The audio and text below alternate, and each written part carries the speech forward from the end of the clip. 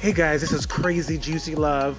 If you're ready to change your life, your finances, and your love life, hiring a coach will dramatically give you results in any area that's important to you. This is season 2 of Crazy Juicy Love.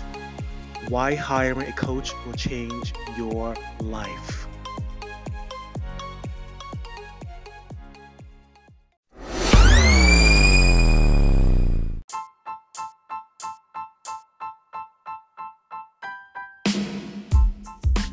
So, hey guys, welcome to the Crazy Juicy Love podcast, and I have a delicious person in front of me. This is Nando Rodriguez. He is a breakthrough coach. I am so delighted to have him here, and Nando. So, Nando, welcome to the Crazy Juicy Love podcast. How are you? Thank you. I'm so excited to be here. I'm so thrilled that you have a podcast and that you are just doing your thing, and the planet is gonna recognize it. I'm so in love with that. Thank you. So let's just get into it. You as a breakthrough coach transforming, celebrities, influencers, and creatives. I just want to talk to me, how did you even get into coaching? How did you know that this was meant for you? Just taking me through that. Yeah, so it was about 1.5 years ago, almost 2 years. I was working in HR, and what I did was I used to create content, social media content, graphics, videos, and my boss took me into her office one day and was like, "Hey, we're going to consolidate departments." And I was like, "Oh, okay, well, does that mean I now report into Steven?" And she was like, "No, you don't report into anyone. We're letting you go." And I was like, "What?" And because I'm prone to drama, I immediately went into "Oh my God, I'm going to be homeless." And I called my husband and was like, "You better go find a big cardboard box for me, you and Leona, to go live under the Brooklyn Bridge, because I just got let go and we're going to be homeless and there's no money in the house." And so from being let go, I really didn't know what I wanted to do next, right? And so the typical thing that we all do is, which I realize now, is we always bring our past into the future. That's what we do, unless you're having breakthroughs, right? Unless you're having breakthroughs, you always bring your past into the future. So what it looked like for me was, I gotta get a job, right? And I gotta get a job doing exactly what I was just doing. And if you look at people's LinkedIn, you look at people's career, that's what it looks like, right? It's just like you're doing the same thing, maybe just a different title, maybe just different pay. But how many people actually take a step back and think, are you passionate about this? Is this something really that you wake up excited about? So I was let go, and I immediately started applying for jobs in the same, in HR, employer branding, all of that. And what I discovered was I was bringing hopelessness, I was bringing desperation into my interview. So people would interview me and I'd be like, sad, I'd be depressed, because I was inside this world of, I don't think I want to do this anymore, but this is what life is telling me I have to do, right? Because that's what your resume is. That's what LinkedIn tells you. That's what professionals say. And so I decided to get inside this transformational program where after attending, I discovered that I didn't have to. First of all, I discovered that that's what we do as humans. We bring our past into the future.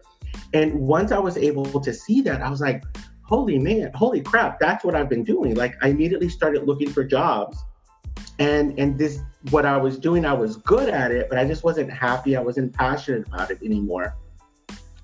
So I discovered that I had a blank slate. So what are you going to fill this blank slate with?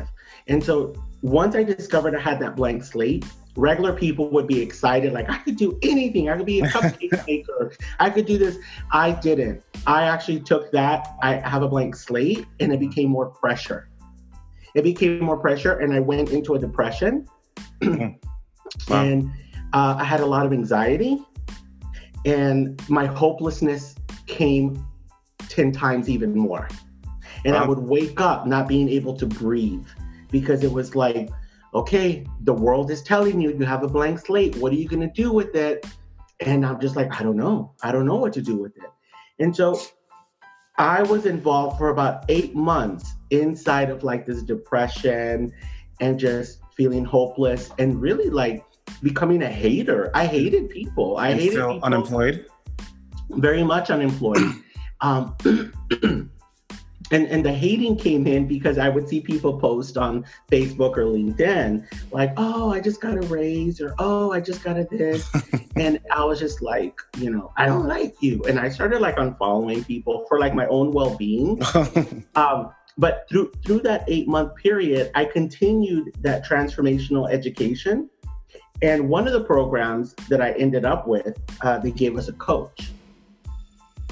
And my coach was constantly helping me discover things about myself, about my marriage, about relationships, about how I thought life should be. And from when I was let go to about 8 months later, 8 months after that, I was in Target. I was in Target in the vitamin aisle. And I was, looking for some vitamin C. And I'm looking around and I see, like these vitamins that say, calm, relax, go to sleep better. And I was looking at them and I was like, wait, I haven't taken any of these things in the last like 3 months or so. And then I took it. It's so weird. I took an even deeper look at my life and I was like, wait a minute. I haven't been depressed in about 3 months or so. There's no anxiety. There's like nothing that this is like, when did this happen? And I immediately I started laughing so hard because I'm like, you didn't even realize it, that you're no longer experiencing these things. And in the middle of the Target vitamin aisle in Flatbush, Brooklyn, I let out this huge laugh that people started looking at me like, what is wrong with this guy? And I went to go look for my husband to tell him, hey, FYI, I haven't been depressed in about 3 months or so. And he was like, oh yeah, you haven't. And wow. At the end, I told my coach this whole experience and I was nearing the end of my program. And she said to me, listen, you've really grasped the coaching concepts. You really grasped this thing called coach. Why don't you come back and you coach this program and see what that's like? And I was like, absolutely not. I don't want to coach people. I don't want to deal with people's drama. Like, that's not what I'm about. And because previously, when I went to college, at university, I studied human services, and I actually got a degree in human services. And I was a certified licensed chemical dependency counselor for the first 3 to 4 years of my career, right out of college. And what that meant was I was helping people in treatment centers who were addicted to alcohol and drugs, and who were also dually diagnosed with like a mental issue, a health issue, helping them get clean and sober. So I was helping them creating treatment plans. They would come in, we would talk once a week. So the coaching thing kind of was familiar to me, but this was a whole new way of being a coach, right? So at the end of this program that I'm telling you about, I was graduating and my coach is like, I think you should come back and coach it for yourself. I went ahead and I did it reluctantly. And when I became a coach, it was my second phone call with one of the participants in the program. And she had this major breakthrough, like major. And she was so lit up. And she was like, oh my God. And she was crying and my life has changed and because of you. And I was like, I really like this. I really like this feeling. And I declared it at that moment. I was like, you know what? This is what I want to do. I want to be a coach. And then I sought out like training and how to become a coach, certified, what do you need, and all of that. So long story short, I was let go, went into a funk, a depression, sadness, hopelessness. At the end of that, because I got a coach, I was able to really create some breakthroughs in my life. And I discovered that that's what I wanted to help others do as well. Well, it's sort of similar situation with when I started coaching, I think we went through the same, transformational program. And when I coached that program, I told my head coach, and I said, it'd be funny if I get all men. And then exactly that's what happened. I got all men who I was going to coach for them. And for me, it was the very first call with this guy in breakdown. He said, I'm in crisis. And it was my very first call. And I was like, I didn't know what to do. And he was like, I'm about to throw my sister out of my house and I need coaching. He's like, I am sick and tired of her. She hasn't paid me rent. She doesn't X, Y, and Z. And then so I started coaching him around the distinctions of the course. He was like, no, I don't want that type of coaching. I want you to be straight with me. And so then again, that was the other block. And I had to like sit there and like really listen to him and tell him to explain to me what happened. And I said to him, I said, you are assuming X, Y, and Z, like when you don't even know the real truth about why she hasn't paid you yet.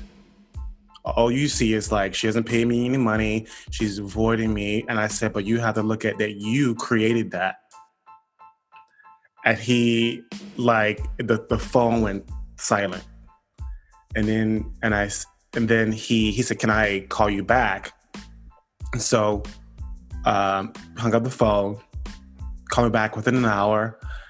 And he was like, yeah, my sister was embarrassed that she lost her job. So she couldn't tell me. She didn't want to tell me because she knew that I would be dramatic and create all this drama. I said, I was like, yeah, this is how he is. But anyway, it was just like so he did end up kicking her out. He ended up hiring her, helping her with funds and stuff like that. And like really like shifted that whole relationship. Like it was not really, I was like, oh wow, like I think I love this, and that was my very, very, very first experience of my coaching experience. So yeah, you were really able to shift their perspectives, right? And then you helped him see that there was actually something to create there with his sister. That's awesome. You said he hired her to do some stuff. That's really great. Because I know you are an NLP certified. So talk to me about what's NLP. How is that different from other programs, and why did you choose that? What do you love about it? Yeah, so the coaching program, the transformational work program that you and I do. Mm-hmm. Which is Landmark Worldwide. I got very inspired as to I'm a very curious person by nature, and I was like, how are these concepts created, right? Warner and created the foundation of it, and I was like, who inspired Warner? And I've always been curious as to if I like something, where did it come from? Who inspired it, and then who inspired that, and then who inspired that, and then who inspired. I always love to go backwards, and I discovered that all this was set in transformational work. So it's like, okay, what is transformation?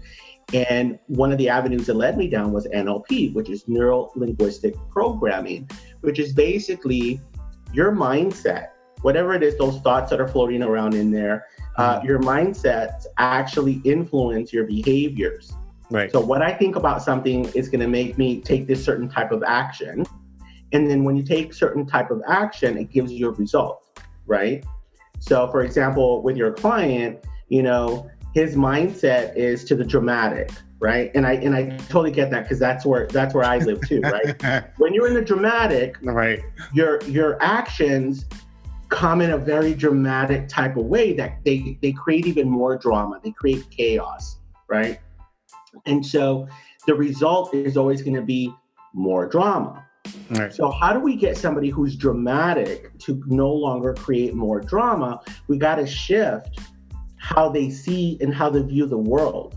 So the sister not paying rent, the sister not paying rent is just the sister not paying rent. Right. It doesn't mean anything, but it's the stories we create around it. Oh, she doesn't care. Oh, she doesn't, doesn't she realize I'm not rich? I got to pay bills. Like, she's taking advantage. That could have been the story behind it. She's taking advantage of me, right? Right. And so the taking advantage, the result, the action is I'm kicking her out.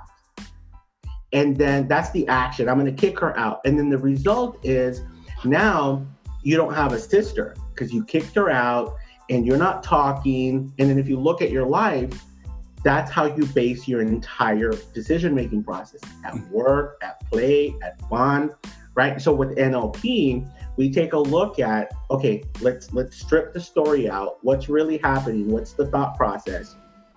How are you filtering it?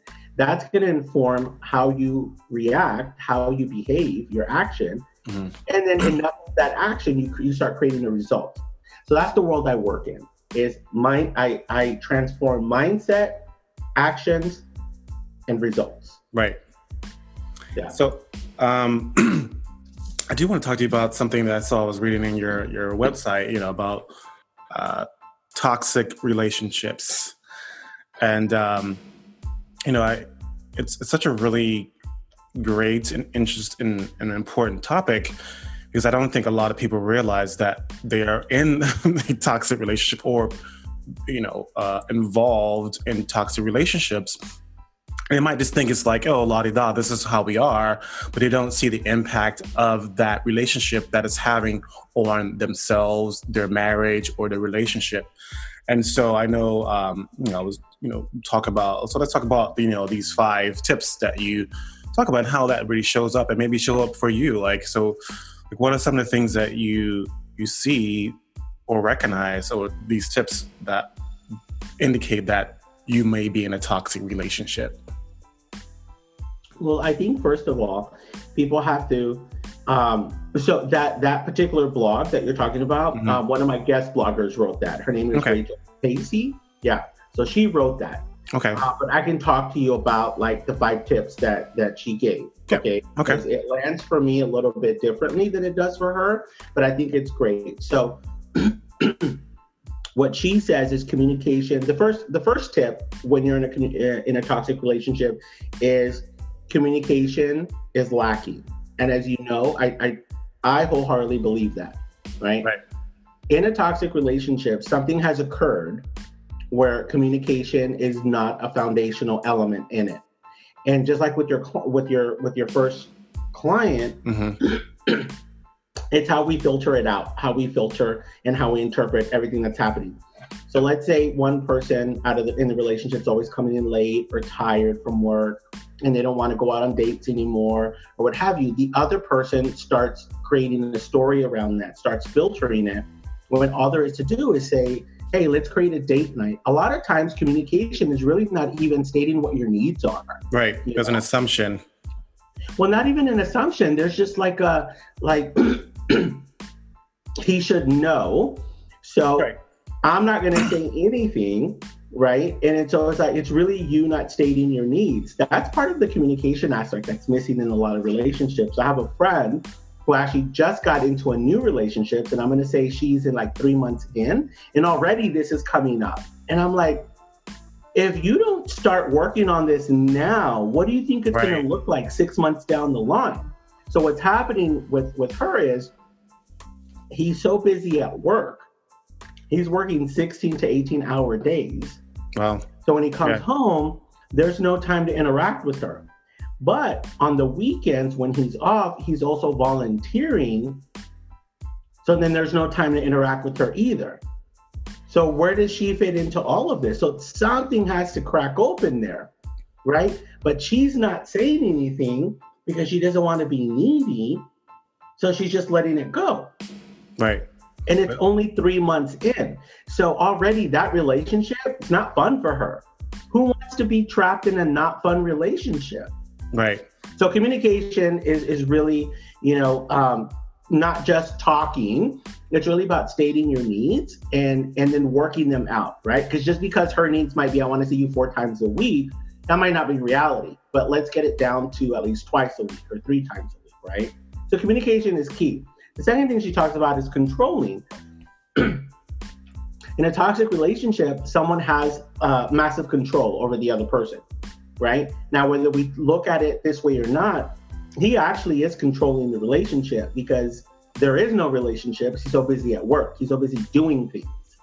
And she's not a priority, right? So in a sense, that could be seen as controlling. People automatically assume that it's like, you can't, one person telling you can't see your friends, and it could be, or you can't make those phone calls, or you can't wear that, you can't talk like this anymore. That's part, that could be it too. But also it's the subtleties of controlling, I don't get to see you because I'm working 18-hour days, and on the weekend I'm volunteering at XYZ. That's having control over the relationship as well, because you get to say how it goes, you see? And again, it goes back to communication. If you don't say anything, where's it going to go 6 months down the road? Because you were okay with it. So now you're in year 3 in this relationship, and you're still complaining about the same thing. You set it up, Right. And I think that is sort of, I see as a trap because, or a time bomb, basically, those not communicating your needs consistently. Because I know for me, my first relationship with my first boyfriend, I didn't know that was required of me to like really state my needs. And so 2 years in, he's running the relationship because I'm like, well, because I had a belief like, oh, you're supposed to compromise for your partner, and you just, oh, okay, sure, I'll move this for you, I'll do this for you, to like, I guess, to keep the peace. I was like, well, that's what I believe, that this is what people do in relationships. And I remember 2 months in, I was so frustrated, and I was a little scared to like say my needs or even say anything back, because I didn't want to disrupt the relationship and cause us to probably look at this one thing and cause us to break up. I'm like, and then I remember he had a way of speaking to me like very, one of the tips too is like very abusive language. One of your signs on the blog about being with someone who has abusive language towards the partner. And he was very, which I didn't know at the time, very like always subtly putting you down and always made these like, comments, these jokes and stuff like that. And anyway, and I remember one day he made some comment, I don't remember exactly what it was, and I had enough. And I turned around, I was sitting at a desk and he was sitting on the couch behind me, and I turned around and I said, you're an asshole.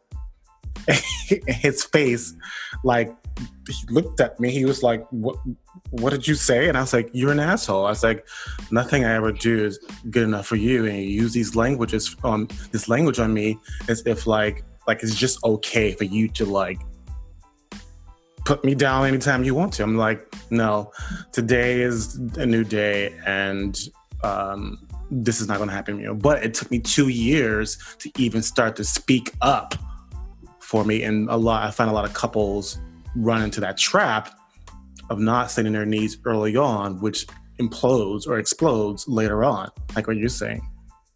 Yeah. And I'm glad that you said that about compromise, because a lot of people feel like compromise means that there's a winner and that there's a loser. And that's not what it means. It actually means that you meet in the middle. And yeah, maybe sometimes the middle is a little bit more this way, or maybe it shifts a little bit more that way. But it doesn't mean someone walks out feeling like a loser. Right. And so if someone's in a relationship and they feel like, oh, this is me compromising, this is me, this is me really being supportive because he works hard and he had this prior commitment to volunteer or what have you, let me just compromise, and be supportive, but you're still walking away feeling like you're not important. So there's a way to have a conversation in order so everything is being met. How about you go and volunteer as well? And then you're spending time together volunteering for that cause or whatever it is. Maybe, he's working 16-hour days or 15-hour days, but how about you really get him to commit to seeing you for lunch? Right. You gotta eat lunch somehow, right? And so maybe you see him every day for 1 hour for lunch. Like when you compromise, you both walk away feeling satisfied because something got met on both sides. And people have it that compromising means I just lost for the sake of the relationship. And that's just not how it is. Right. So how would you coach this girl on the type of conversation? Like, how would someone bring this up in a way to not make the other person feel wrong, but in a healthy way of communicating? Yeah, that's a great conversation to have, and it's really simply just getting in front of the person, not doing it over text, not doing it over phone. Actually, when you do get to see them, and just say, "Listen, we've been together for 3 months. And I feel we're going down a path where it's going to feel like a year. Like, I feel like we don't get to see each other enough. And I get it that you're busy, and I get it that you have prior commitments before meeting me. But what can we do so we get to see each other and really grow this relationship?" You know, because see, what's happening is my friend wants it to go this way, but she doesn't even know if that's the way he wants it to go. Right. Maybe for him, it's such a casual thing that it's okay for me to see you once a month. Right. So that's even the first conversation to have is what are we doing? Because again, in her mind, it's going this way. Maybe eventually we'll move in together. Maybe eventually, we'll get married. And we don't know where his thing is, right? We don't know which way it's going. So that's the first conversation to crack open. And what I find is people don't want to have that conversation. No. It's scary. It's too scary. They have it where if I talk to you about what I'm being an inquiry. I'm just being an inquiry. Hey, where's this going? Right. And people are scared to really get answers. I mean, I know it seems like a lot of that comes from like, I don't want to be alone. So, or especially if like sex is really good, and they have this they're, this beautiful person and they have this great job and all these other things are. Like it looks good on paper. Right. That is a lot of. Of like who looks good on paper, and they don't want to lose it, and they would compromise themselves in order just to keep face in this relationship, which is, oh my God, like just so detrimental. I dated a guy. He literally was a name dropping person. I told him one night, I said, I just think you're in a relationship just to say you're in a relationship. Like, you treat me like I'm a Chanel bag. Like, that's how he was. Like, he was a very social media person, always wearing Gucci, Prada, Hermes, and all these things. And like, he always in his, posts, and he always had to make sure that brand stuck out. And I was like, oh, I think that's what I am. Like, you could just take a bag and put it on, with you, take it with you whenever you want. And when you want to put it down, and he put me down, and like he never really helped plan the relationship, help go out and cultivate and nurture the relationship. I was always waiting for this person to like make me a priority. And I always felt like a bag, like you could just like take it out of the closet. Oh, I hang out with this friend today. Oh, I hang out with my boyfriend today. Oh, I hang out with this day.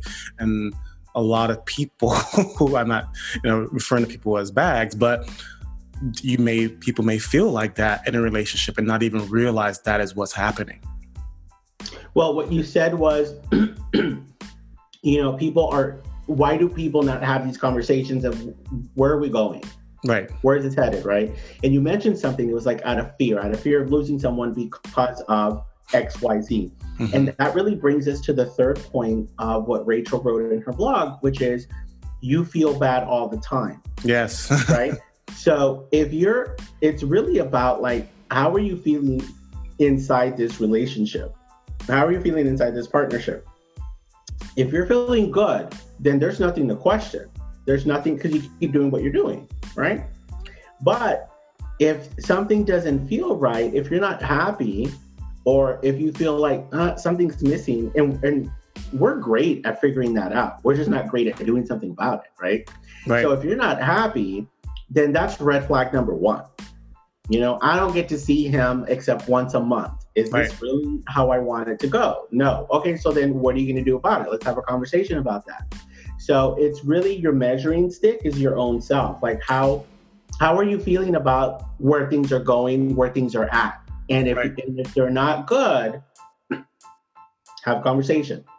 Right, and it's a really good indicator of how what you just said, like how you feel in the relationship is a very good indicator. Like something is off, and you know, I for me too, I can relate because sometimes you feel scared because one, you don't want to rock the boat. Two, people fear because I know I did because he would say to me, "Oh, you're just insecure," and just like shush it away. And which is another, I feel like an indicator like, okay, this is controlling and he's putting me down. Other indicators that this may be a toxic relationship. Mm-hmm. Yeah. And if you think about it, and we may get some pushback about this, but everything that occurs in that relationship, you manifest it. Right. Because think about it. In that relationship, back in the day, right, with you, back in the day, were you or were you not insecure? Oh, I was. Because I was. You were. Because I was very brand new. I just like. Right. I'd never been in a relationship before, and I was like, I didn't know what I was doing. Right. So it manifested itself in a certain way where there was no other way for you to show up in that relationship except insecure. Right. Right. And so that might have manifested in maybe texting a lot or, you know, wanting, you know, to really, really like, we're together, right? And I'm not saying that's what you're saying. That's what you did. What I'm saying is this is how that might manifest into somebody else's relationship. Yeah. Like pretty much whatever is happening. See, my friend, what she doesn't realize is that she's manifesting this. I don't get to see him except once a month. Right. So even in toxic relationships, if you're in a toxic relationship, there's something about your way of being that it's manifesting this. It's not blaming the victim, but it's like there's something about how you're being that is creating this because you get to create how your relationship goes. Right. So if someone does have volatile language towards you, the first time you accepted it, that's it. You created the pattern. You allowed that to occur. Right. The second time they do it, they're just reinforcing what you allowed the first time. The third time they do it, it's just it. That's just the way it is. This is our relationship. Right. This is how I get to call you out. This is how I get to express my anger, and you're cool with it because nothing was ever said the first time around, right? Or the second, or whatever it is. And so what there is to do is really, you know, work on discovering what is that center thing in this relationship that I should be in discovery about. Because every relationship gives you like a centralized thing for you to work on. Right. You know? My next point was like, you know, what is, and calling in the one, we would say, like, what is this relationship reflecting back to me, what I need to still work with myself?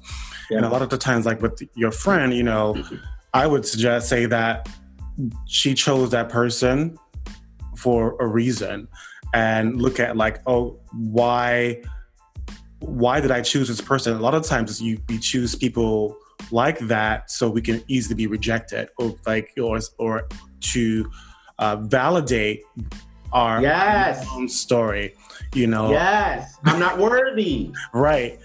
You know, and we don't even realize that we sometimes in relationships or dating, like we're choosing people that validate that story. And I remember when I got that, I was like, holy shit.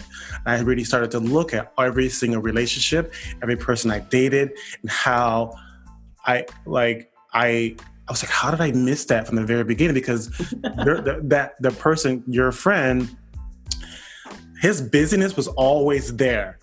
Like It's like it didn't just happen. No.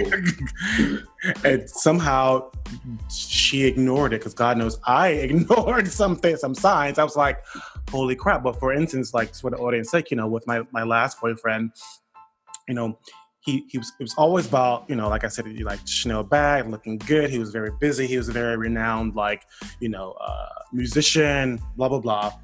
And so I remember like watching this episode on Oprah. She was like, people tell you who they are from the very beginning. I was like, let me look at that.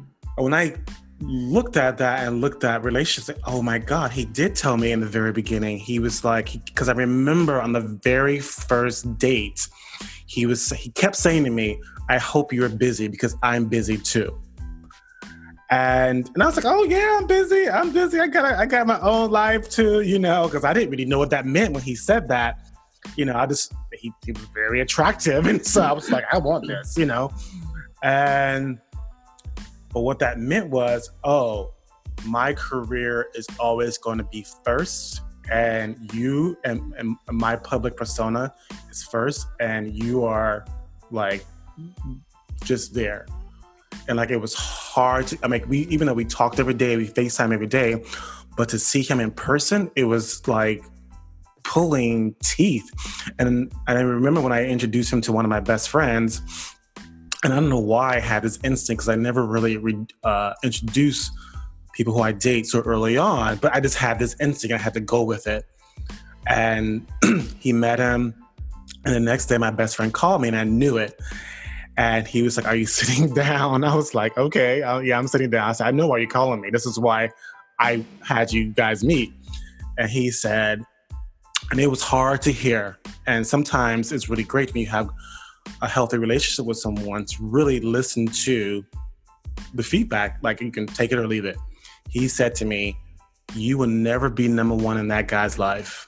You will always be last. And it really, and I was pissed, because I knew that was the truth, but he was calling me out on it. And I really looked at it. I was like, okay, do I want to always be last in this relationship? Like, it was really hard, because everything that me and this guy was creating, I was in love with him. He made me feel a certain type of way, because since I had vitiligo, he was the first guy that looked at me and said that I was beautiful with my spots on my body and face, and I never had that, and I didn't want to lose that. And I realized I was compromising myself in a relationship, because the way he made me feel, he was really good at making people feel good, and he really, when we were together, it was just like magic. But I still was always last. I would see him maybe once a week, and there was a really huge lesson when I said, God, how did I not miss this from the very beginning? So yeah. Have you ever, what was your experience of being in a toxic relationship, if any? Yeah, no, so I would say in my very first relationship, when I first came out, it flipped into a toxic relationship, in the sense that he was someone in our community. He was someone really big. And so I was like the prop, like what you're talking about. I was the prop, and it was my first relationship. So it was like, oh, maybe this is what it's like. I love it. When you hear people talk about their first relationships, or when you actually meet young people and they're in their first relationship, you're like, oh my God, you just don't get it yet. But it's cool. Right. And that's where I was at. I was like, oh, this is what a relationship is like. He would boss me around, and I'd be like, okay, I'll do that. And he would decide the music. He would decide what we would eat. He would decide like everything. And I was like, okay, this is what it's like to be in a relationship, because I don't know. And then, because we were together for 4 years, and on that third year 1 and 2, everything flowed, right? But everything flowed because he was getting his way. And he wasn't controlling in a way of like, this Ike Turner, this Chris Brown kind of way. It was just like, we're going to have tacos tonight. Okay. We're going to have lasagna tonight. Okay. I never got to say, my opinion never came into play. But then by year 3, I was like, some of my friends were in relationships and stuff, and I would hear them and I'd be like, well, I don't get to decide stuff.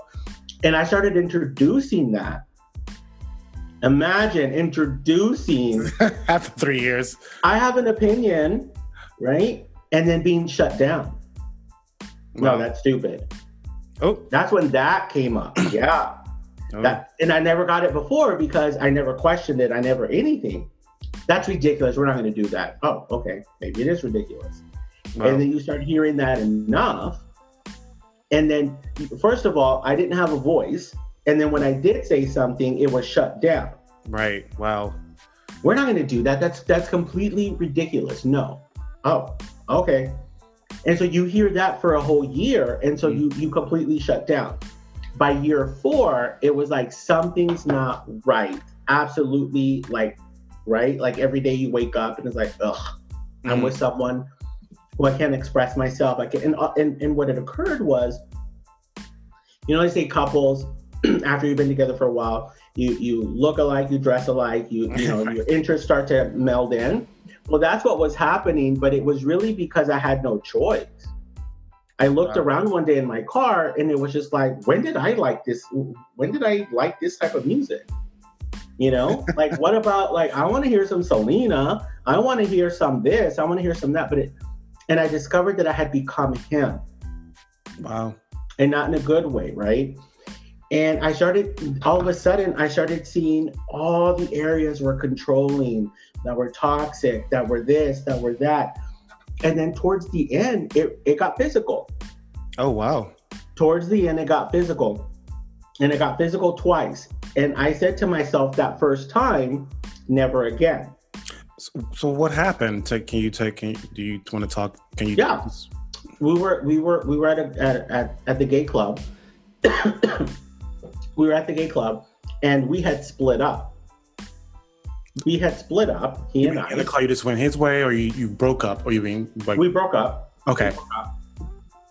And I was at the club, and then he showed up, and I was talking to one of his friends, like, hey, what's up? Like, oh, da da da da da da, and everything.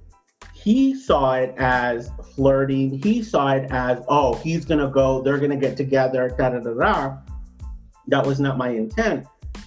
Next thing you know, I was being pulled from my back and dragged out of the bar, and I started getting punched on. Totally blindsided. I never saw it coming, anything. And it was one of the most humiliating moments in my entire life because it happened so publicly. Wow. Right? I got dragged out. And I didn't get a chance to even bend myself because I had no idea what was happening. Yeah, wow. And by the time I got thrown down and I was, he was hitting me, people had pulled him off, and then he drove away, and I was left there with this big fat lip, black eye. Like, they're instant away. I had no idea. Like, those suckers come on instantly if you're hit with enough force. And wow. This is New York? This was in Texas. Okay. Yeah, this was in Texas. And so I said never again, and I was fearful. I was like, this is not going to happen. This is not going to happen. And so what happened then was the phone calls. I am so sorry. I apologize. Da da da da da. And the crazy part of it is when I got home, he had broken into my place. Ooh. Before he went to the club. So when I got home, all the stuffed animals that he had given me, like for Valentine's, this was 4 years worth of stuff, he had ripped their heads open. It was very like, I walked in, and it wasn't even that the animals had their heads cut off. It was the fact that he had broken into my place. Right. And I no longer felt safe. This was my home, and I no longer felt safe. And so if the person that claims to love you is making you feel unsafe in any way, shape, or form, you know it's not healthy. Right. And that's what sealed the deal for me. That's what sealed the deal. And the reason it got toxic the second time, or it got physical the second time, was we never got back together again. And after so many months of him trying to get back, he actually went to my job and he wanted to get physical one more time, right? Wow. Like he wanted to start swinging and all this and that. But I had enough friends at work that never occurred. Wow. So, yeah. And I learned so much inside that relationship. And it sucks that that's the way I had to go through it. Right. And I'm very lucky that that's all that happened, because some people don't escape that way. They don't. Right. And your relationship really described a lot of my first relationship too, and it didn't get physical like that, but I remember, and it was all inside of this, like, I am not worthy. I didn't want to be alone. Like really, which really a lot of couples or the person is trapped in. And I remember I wanted to surprise him. We were going to go to this the theater, I think the public theater in the Village, and I had found this place that was this very healthy place that was near NYU, and I wanted to take him there and surprise him, because it's one of my spots that I always go to in that area, or I would intentionally go to, because I just always eat healthy, and we were on this sort of healthy tip. And so we went to the public theater, we got our tickets or whatever, and we were going to walk over to this place. And mind you, I didn't really know what hangry meant. Well, I knew what it was, but I didn't know how it can really affect some people, or some people are in the story, but I'm hangry and I'm blah, blah, blah. And so I didn't want to tell him where it was. I was like, well, it's just around the corner. Just like, let me, surprise you. And he didn't like surprises, which I forgot. Like, he doesn't like surprises at all. And so we're walking to the place, and literally it's like across the street. And he's asking me questions like, "Where's?" I say, "I'm like, we're almost there." And as I said that to him, I turned my head, and he literally pushed me almost into the street. And he was like, "I'm hungry. What is this mystery about this food thing?" And I was just like, I looked at him, and I said to him, "If you ever fucking push me again, I will beat your ass."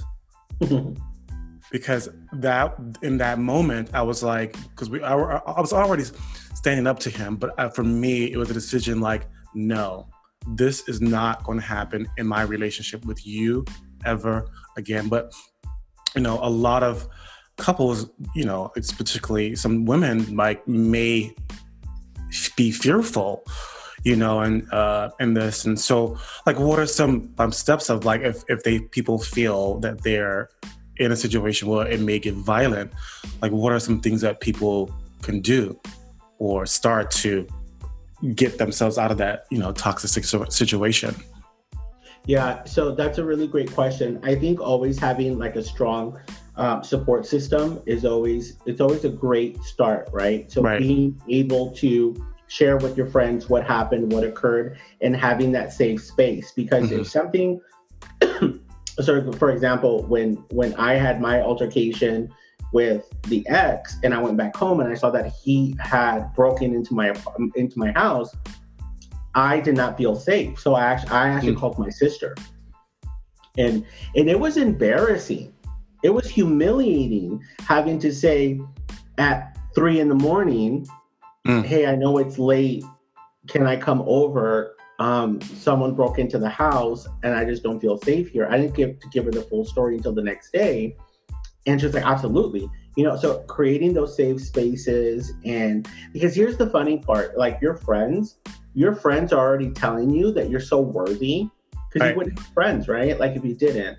So your friends are already telling you, "You're so worthy. You can count on me. I'm here for you." right? But it's this one individual that we get wrapped up in that has this force to say, you're insecure. Oh, you're stupid. That's a bad idea, right? And then we start believing into that. Yet you have a system over here that's saying you're funny, you're amazing, you're great, you're talented, you're skillful. But it's like we start ignoring this and we start amping the volume on this, jerk over here, right? So what to do is really don't lose connection with the support system. Right. And no matter what occurs in your relationship, having at least that one person that you can just say, hey, I'm scared that it's going to get physical. So you can at least start being vulnerable about it, because there is a humiliating factor to it that people don't understand. I remember when the whole Rihanna thing broke out, and it was like that could not have been the first time that he hit her. Right? Why had she not spoken up? Because it's humiliating.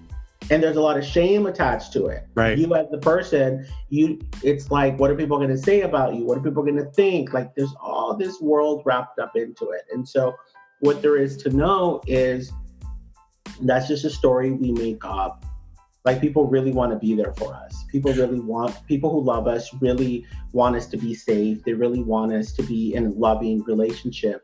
And so if something like this is happening to you, if you tell your friends, they will be supportive and say, come over, I will take care of you. Let's talk about what next step is for you. Right. And I'm really glad you said that, because I just realized another indication that it's a toxic relationship because this happened to me and I didn't even realize that it was happening at the time with my first boyfriend, is that he was unknowingly weaning me from my friends. And so he would give me all these why are you hanging out with this person? This person doesn't add value to this, really filling my head up. That's part of the controlling. Right. So yeah, right. And so, this maybe happened to someone. And so he was filling my head so much of this negative things about my best friend that it really created this drama with my best friend.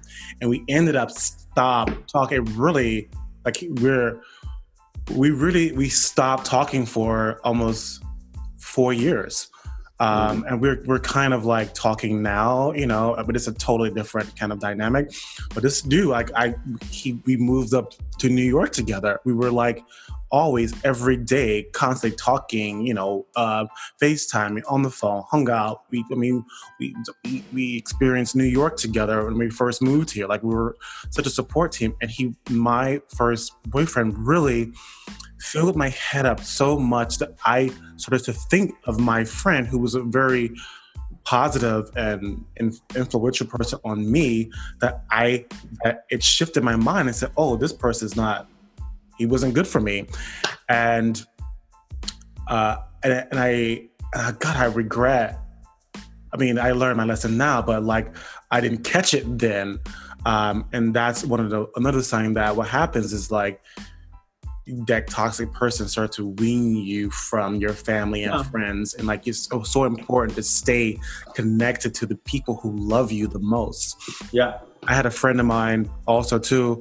Her dad, she was going to go home for Thanksgiving and she's going to bring her boyfriend. And her dad called her 2 days before Thanksgiving and said, you're not welcome here.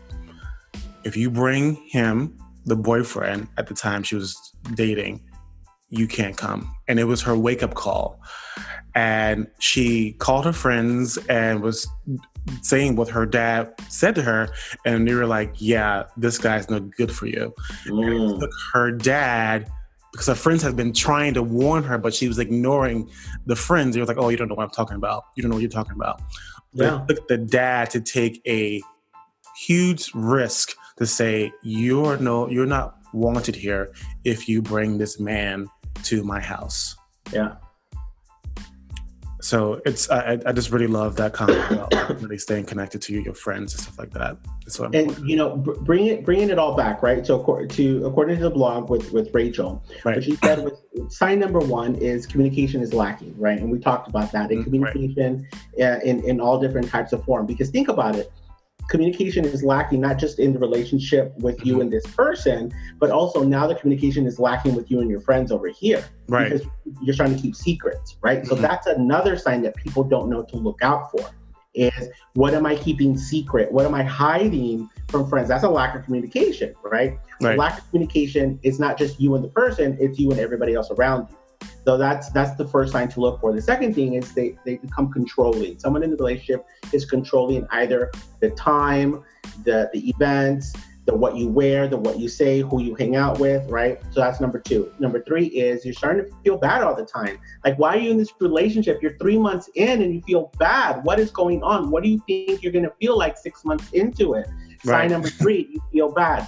What you and I talked about just right now was number 4, which was the volatile partner. Right? Anything sets them off, like their tempers. And you start fearing that, and you start living in such a way inside that relationship where you don't want to set them off. Right? I lived in such a way where year 3, my opinions, I would, hey, maybe we could do this. No, that's stupid. Da da da. So it was just like, oh, okay. And it was like at a 10. It wasn't like, no, I'm tired. I really don't want to do that or whatever. It was like at a 10. No, that's stupid. Right? So the person is volatile.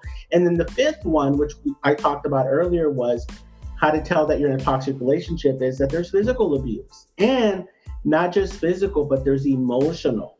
Yeah. Right? So when you said, oh, XYZ, and the response was, oh, you're so insecure, it's like really not listening to what you're saying, you know? Oh, I'm sorry. No, that's not what I meant. What I meant was, of course I love you or what have you, right? So when you start feeling physically in danger or emotionally, we don't have signs for emotional danger, right? Physically, there's a bruise, there's a fat lip like I had, there's a black eye that I had. Those are the signs. Oh, someone, messed you up, right? But emotionally, we don't know what those signs are because we're so trapped inside of, this is what it means to compromise, or this is what it means to be supportive, or he had a bad day.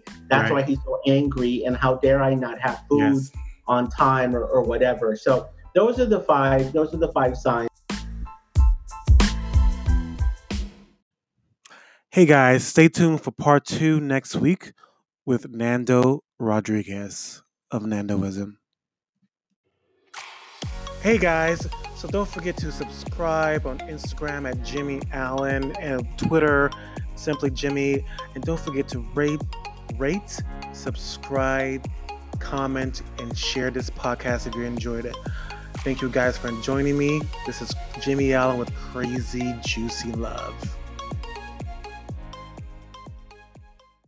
Hey guys, are you ready to call in your one? Are you ready to become wildly magnetic to the partner that you deserve and start creating that crazy, juicy love? Well, I am offering a discount package when you listen to this podcast. So when you listen to this podcast, you follow me on Instagram, you DM me and say, you listen to this podcast, and I will offer you a discount on a 7-week session. Crazy, juicy love.